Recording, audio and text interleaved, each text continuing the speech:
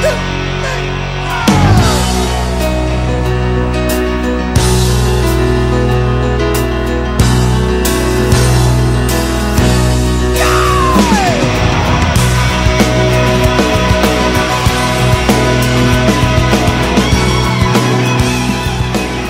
morning. Welcome back to the Broadcast Retirement Network. I'm Jeff Snyder. This is BRN Weekly for Saturday, July 23rd, 2022.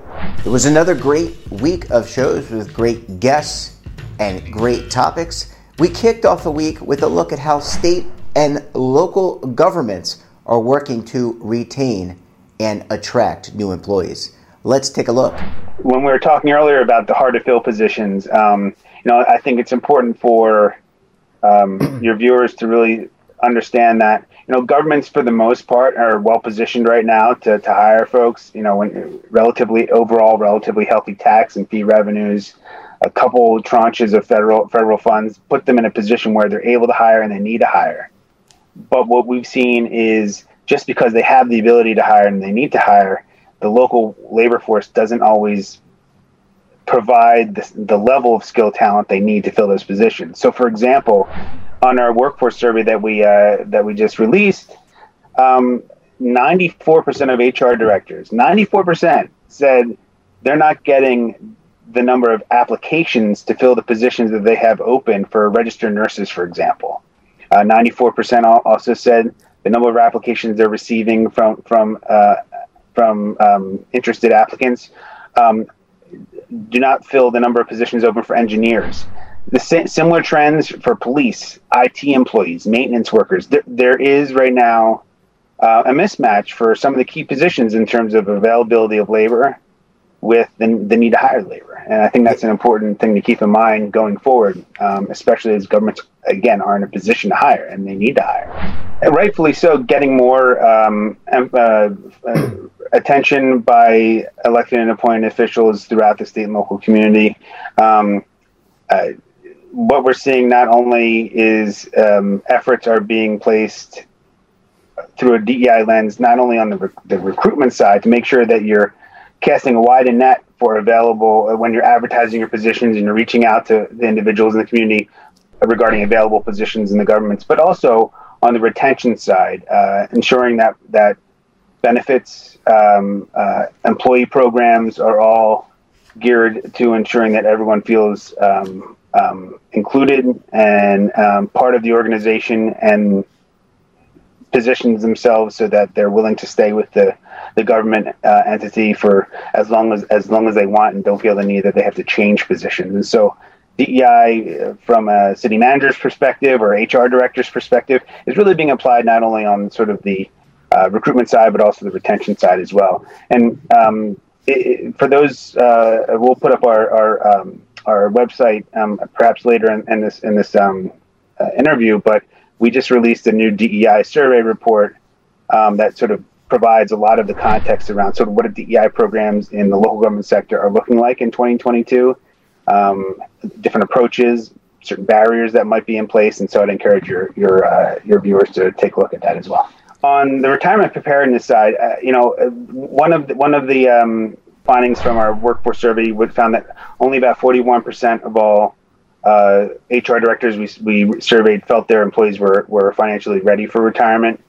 That said, when we focus on both the compensation and benefit side of it, HR directors really see benefits as being a strategic advantage for the sector. So, for example, 44% of HR directors thought the salaries they were offering overall were competitive with the private sector. It was 85% for benefits. And so I think it's a sort of a multi-layered conversation when it comes to preparedness versus sort of the strategic advantage that these benefits provide the sector. I also say more generally on the retirement side, when we asked what HR directors know about and generally about their retirement eligible employees, and what has been surprising is 53% of HR directors reported that their retirement eligibles are actually accelerating their retirement. This is almost a complete flip from what we saw following the Great Recession, when a lot of retirement eligibles were delaying their retirement. So it's it's sort of a mixed bag. Like, governments are in a good position in terms of providing high quality retirement and health benefits. That's great. There are some concerns about sort of retirement readiness, but at the same time, the pandemic, the natural flow of sort of the underlying age demographics of the sector is leading to an increase in retirements that have been planned for a while, but perhaps have been accelerated by the pandemic. And that's something that our institute's certainly going to be keeping an eye on. And I think it's important for elected and appointed officials to keep an eye on as well. Well, I think that sort of some of the impacts of inflation and uncertainty is already impacting the conversations going on both at the state and local levels in terms of cost of living adjustments and adjustments to pay schedules. For example, several states around the country and many local governments around the country are reevaluating the pay schedules that they've been offering that often have been very stagnant in terms of adjustments being made, especially over the past decade. And so they're taking a fresh look at whether or not their pay schedules are competitive and whether or not the annual changes reflect the realities of in a higher inflationary environment. On the retirement side, you're also seeing either automatic or ad hoc reevaluation of cost of living adjustments in for many retirement systems about whether enabling the retirement benefits to keep up with the impacts of inflation. So I think it's on both sides of the retirement line in terms of inflation being accounted for, and I would only expect that to continue going forward. Next up, we discussed how children's vision problems go undiagnosed. Let's take a look. Visual impairment is actually the number one cause of disability in kids, and it's estimated that 1 out of 4 kids has a vision problem that either hasn't been diagnosed yet or hasn't been treated. So we have this huge amount of kids with vision problems, but unfortunately, only 1 out of 5 U.S. kids is getting their vision tested during the preschool years. So we're missing out on a really important opportunity to diagnose these problems early when we can still treat them. And you're actually a really lucky kid because most kids aren't even aware that they have vision problems. They're born with the eyes that they have, and so to them, their vision seems normal.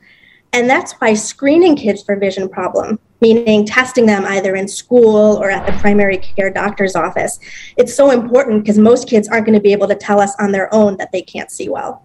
The number one cause of vision impairment in kids is simply needing glasses. And that seems like such a simple problem, just give them glasses. But there's a whole kind of host of issues that are interfering. One is early detection. If kids aren't detected early for vision problems, they can actually develop permanent vision loss called amblyopia. So basically, if you're not seeing sharp images during childhood, the connections between your eye and your brain don't form properly, and it leads to permanent vision loss. So after the age of 10 or 12, kids who have amblyopia are no longer able to have any improvement in their vision. And so if we don't diagnose these problems on time, kids go on to a life of visual impairment. And that means not doing as well in school. As they grow up, they're less productive in the workplace. They have more car accidents, and even things like increased rates of depression and dementia. So for a child's whole life, if we don't catch them early, they can have a tremendous amount of problems from visual impairment. The 2 places that U.S. kids get tested for vision most commonly is in school, at school screenings, or at the primary care doctor, getting screened by their pediatrician or their family doctor. And so during the COVID pandemic, when schools were closed and people were avoiding the doctor, that meant that a lot of kids weren't getting their vision tested. Well, we're halfway through. When we come back, we'll take a look at the other half of our best segments for the week. You're going to want to stay tuned right here on BRN Weekly.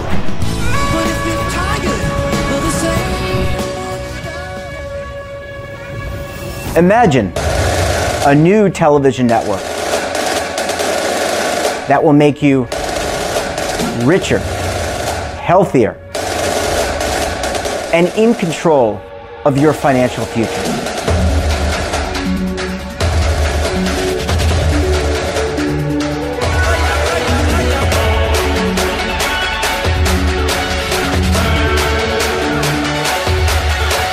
This network is for the policewoman in Nashville, Tennessee, the baker in Dubuque, Iowa, the teacher in Lexington, Kentucky. We want to make the idea of savings and retirement culturally relevant. But what do you see as a defining issue of the midterms, especially for the smaller businesses? I mean, they are the lifeblood of the American economy.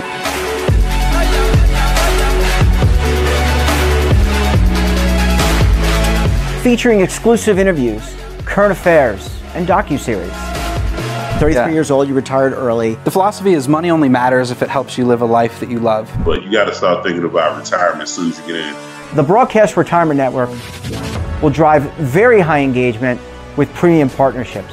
So this isn't retirement and savings for your parents or grandparents. This is for all Americans. And we're going to change the way you think about money.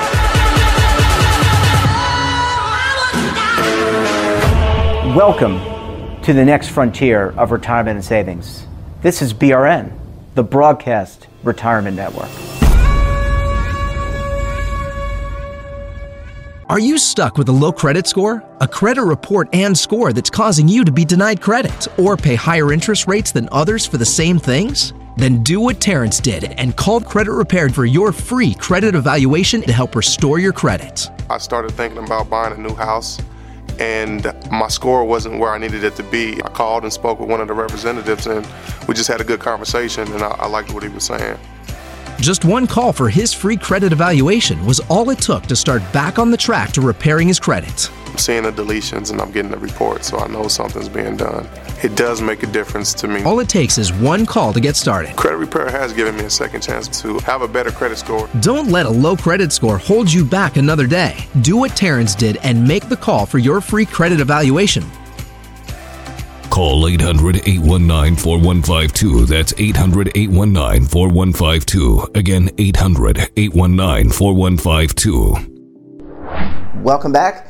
This week we also discussed tips for boater safety. Let's take a look. That information is available in so many places. So, a simple search engine with your favorite browser, favorite search engine will come up with all sorts of opportunities within your state, things that are approved by your state. We have taken the time to go through and pull together a whole list of boating safety education providers and put them on our site, like you mentioned, the watersportsfoundation.com. Those links will take you back to the information that you need for your state. But I got to tell you, boating safety courses in general are a great idea, even for veteran boaters. Every time I take a boating safety course, I can't tell you how many things I learned, things that I've forgotten. But you come back and you pick up and you go, this is something I should have known, but obviously I just let it slip. So it's a good idea, even for veteran boaters, to spend some time. I just took one not too long ago. In fact, I used the Boat US Foundation, which is kind of like the AAA, if you will, for boating. They offer a free boating course that's respective to your state. So if you click in from Alabama or from Florida and you take their course, that course has been customized to meet the laws and requirements for your home state. And it took me over the course of the weekend, a few hours on Saturday and a few hours on Sunday, and I completed the safety course. And then the nice thing about the Boat US course is it's free. They don't charge for it. They do ask if you thought it was a good enough course that you make a donation at the end, and I certainly did because I thought it was. And then a few days later in the mail, you get your state boater ID card, which is something like this that just is a pocket card you can share with an officer should you be stopped somewhere. Or if you're going to rent a boat in another state, some states might require that you have had a boater safety course. You can just pop this card out, show them to the rental operator, and then you're ready to go.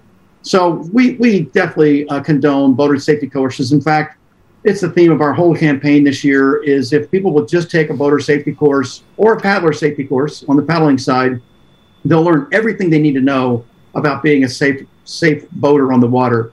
That's right. Irrespective of what kind of vessel you're on, you'll be required to have a properly sized life jacket for each person on board. And what we're finding is through the course of our law enforcement interaction with the public is the compliance rate is very high. So simply having that gear on board is not what we want to see. It's the use of that gear. You mentioned, a life jacket is pretty easy to put on. It's pretty easy to put on when things are going well, like right when you step on that boat. But if you're in the water, if you're in the stress of the moment, your boat's taking on water, maybe some of that bad weather we talked about earlier catches up with you. People have a difficult time putting on their life jackets under that kind of stress, or what we're seeing is often that just does not register with them until it's too late to put that life jacket on. So life jackets come in all kinds of shapes and sizes. The inflatable life jackets are where so many people are turning for life jackets that are cool and comfortable and non-confining. Something we've seen lately, though, is those inflatable life jackets. They take maintenance and inspection. Each inflatable life jacket has an inflation mechanism in it, and there's things in this inflation mechanism that need replacement or service. They have expiration dates on them. So I would tell people, if you're turning to that inflatable life jacket as a way to wear a life jacket on the water, one that's cool, comfortable, and non-confining, to make sure you follow your manufacturer's recommendations for the maintenance and service and replacements of the consumable items in that. And I was going to say, go ahead, Paul. And that's what we're seeing with almost all these boating accidents. It's, they've got everything they need on board. It's that they're not using that gear that they have on board, or it's kind of an operational thing. You think about a boat taking on water. That's a very common cause of a boat sinking and subsequent drowning. So think beyond the required equipment. There's nothing in the regulations that requires you to have a simple damage control kit, but it's a great idea to have that damage control kit on board. Simple things like foam balls, Nerf balls, things like that. You can pack those things into the below the waterline fittings on that boat and basically save it from sinking with something as simple as a foam ball. So that boating 101 course that Jim took, and interestingly enough, I have my certificate right here. I was trained pretty well by the Coast Guard. I ran the rescue boats, but had never taken that state kind of course. So I obviously wanted to see what my recreational boaters are taking. So I took that as well, and they're great courses, very good courses. But it's like when you get that driver's license. The real learning takes place after you get that license and you get out there and start and get involved in participating in that activity. So once you do that, there's a good bit more to learn. Don't let your learning stop with that course. That's a good starting point for additional learning. And Jim and I spend a lot of our time trying to find quality information for those boaters to access. And Jim's website obviously has a lot of that information on it. Very good videos and images on it. Our own website, uscgboating.org, has much of that same similar kind of content. So let's get those boaters beyond that boater education 101 and get them up into the 102 kind of territory that Jim and I spend a lot of our time trying to promote. And it depends on where the body of water is. You'll have a state agency in every state that patrols the waters on a state level, but the Coast Guard patrols on a federal level. But what you'll find is on local levels, like your local county sheriff may have boats on the water, or even municipalities. You get down to the municipality level, you may find that cities have police officers on the water. So, that's the enforcement side of recreational boating safety. Paul and I like to think we can try to avoid that if we can just teach people, to be safe and courteous boaters, and to avoid the things that will bring them into a situation where they're engaging an officer in the first place. So that's mainly where our focus is. A minute ago we were talking about life jackets, and Paul mentioned that putting a life jacket on in the water once you've had an incident is incredibly difficult. Well, we decided to take a look at that, and we just produced a video. It's the last one in our series for this year. I'm happy to say that yesterday I got to review it for the first time. It put 4 people in the water of different ages and sizes, and then threw life jackets at them in the water and said, put them on, and put a timer on to see how long it took them to actually get them on. It's not as easy as it looks, and especially if you're in bad weather conditions where there's waves and wind blowing at you, and like Paul said, you're panicked. Trying to get a life jacket on in those conditions would be even worse. So we're going to be releasing that video pretty soon on our website and through all of our media channels, and the idea is just to try to get people to realize that wearing a life jacket is where it's at. Having them on board is required by law, but if you're wearing the life jacket, that's when you're going to actually save yourself in the event that something does go wrong. And finally, we discussed Medicare Part D prescription drug prices and how to manage them effectively. Let's take a look. Brand name medicines are medicines that are patent protected, that are relatively newer, and based on the current system, they are the drugs that are marketed by a specific company. And for example, you could think about Lipitor, which is a really common cholesterol medicine that came out decades ago. And for a while, it was a blockbuster drug that helped reduce the risk of heart attacks and strokes. And it was expensive when it was on patent by the company, Pfizer. And so, over time, though, based on our current drug pricing system, we then have generic medicines that enter the market to lower prices and make it easier for people to get access to those medicines. And so now there are many different generic atorvastatins, which is the same medicine that is shown to be chemically equivalent to the Lipitor and the same sort of level in your body. And those medicines are nearly identical. There should be no difference in the way that your body processes the medicine, in the way that it works in your body to lower your cholesterol. And the generic medicine, it's much cheaper. We know that since it became cheaper, more people are able to access it. And that's what I recommend to my patients. Now, there are certain medicines where patients report difference in the way that they believe their body processes the medicine. And those are some select drugs that is more common to happen. One of the common ones that you may hear that with is a thyroid medicine called levothyroxine. And the brand name version is called Synthroid. But chemically, they're equivalent, and it's actually required by the Food and Drug Administration for any company that brings a generic drug to market to prove that its new generic medicine is equivalent to the brand name medicine. And that is the same effect in the body. And that's what we call bioequivalence. Not be worried about a generic medicine that you're getting as long as you're getting it from a reputable pharmacy. There are very, very rare cases of there being low quality generic medicines, but just keep in mind that the vast majority of generic medicines are very safe, they're effective, and they work really well. As a primary care doctor, when I'm thinking about prescribing a medicine for a patient in my clinic, I look at the risks of the medicine and the benefits, and then I look the patient is going to benefit from that. And assuming that the benefits are much greater than the risks, I'll provide some counseling to the patient about the medicine and what to expect, just in case, because everyone's body is a little different when it comes to reactions. And then I'll prescribe the medicine. And typically, if it's a generic medicine, if it's a medicine that's already generic, I'll prescribe it as, to go back to our old example, atorvastatin. And there are, based on the state that you live in, laws that allow pharmacists to substitute a generic medicine for a brand name medicine when it exists. Different for other drugs that are what we call biologic drugs that are injectable drugs like insulin or drugs like Humira that are injectable medicines. And the substitution there is a little bit different, but each state has different laws around whether the pharmacist can automatically substitute for a generic medicine. Most doctors will write for the option to substitute freely. And unless there's a specific reason why you do not want the drug to be substituted for a generic drug, then you can denote that on the prescription itself, and it'll say dispense as written, do not substitute.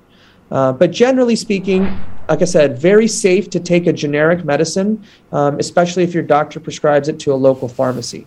I do think that education for your health broadly, and that includes, learning about healthy diets, exercise, and it also includes about learning about your prescription drug plans, your health insurance. Jeff, it's so complicated to understand the nuances of health insurance and prescription drugs, but your life depends on it. Yeah. And so really understanding those differences makes a big deal, especially if you think about every year we have the opportunity to pick a new insurance plan.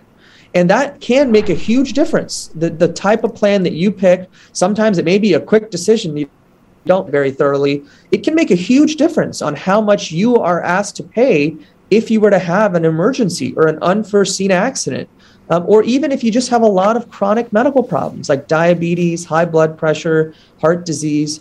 And so I do think it's important to ask questions, both as patients and as family members of patients who are loved ones, about, what are my options? And be very open with your clinicians, your medical providers, about how cost affects your ability to get a medicine.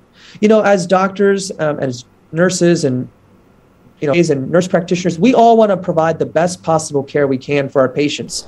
And when we know that cost is what is making it difficult for them to pick up their medicines, we can help provide resources and education and have members on our team, our pharmacists, our pharmacy technicians, and others help you to access your medicines at a lower cost when possible. But I do recommend you to do your own sort of learning about this by visiting websites like GoodRx and just seeing, is the medicines I get every month, are they cheaper if I was to get a coupon from GoodRx, or are they cheaper on the Mark Cuban Cost Plus Drugs Company website? But just keep in mind one thing. When you buy something that's direct to consumer, meaning you buy something directly from the pharmacy, whether it's online or in person, you pay for that out of pocket. And if you're paying for that out of pocket, that means that you're not using your insurance, which is what happens when you purchase something from GoodRx, a pharmacy via GoodRx, or through the Mark Cuban Cost Plus Drugs Company.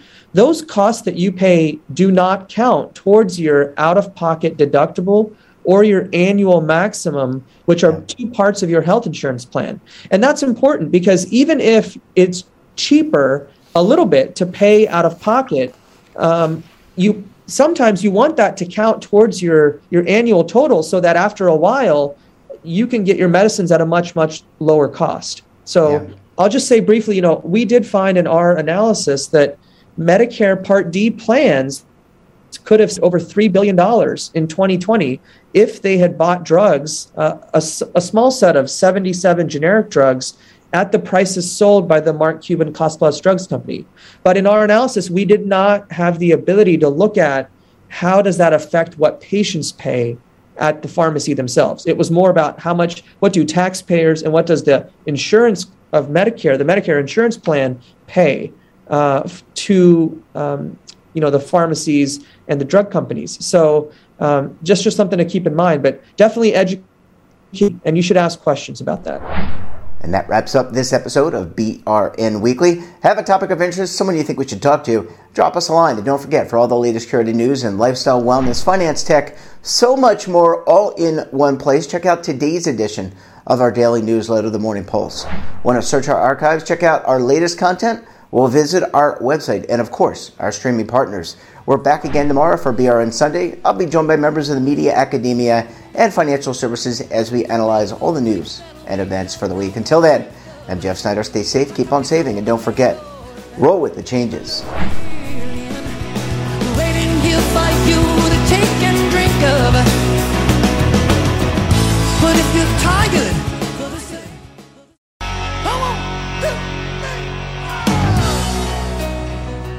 now is your opportunity to co-create content around any topic on the first lifestyle and wellness network. Reach a global audience through our platform and co-own exclusive branded content. All of our programs are available on demand and also as audio-only podcasts, so you can take us on the go. Broadcast Retirement Network, available anytime, anywhere, and on any device. Are you being audited and do you owe the IRS $10,000 or more in back taxes? Is the IRS threatening to take more of your money? Don't fight the IRS alone. The Tax Doctor is here to help you negotiate your tax bill and reduce your stress. The IRS can freeze your assets and seize your bank accounts, but you can stop these IRS actions. The Tax Doctor will work with you using our years of experience to represent your case to help you get the best resolution under the IRS guidelines. Help is here to deal with the IRS to reduce your stress.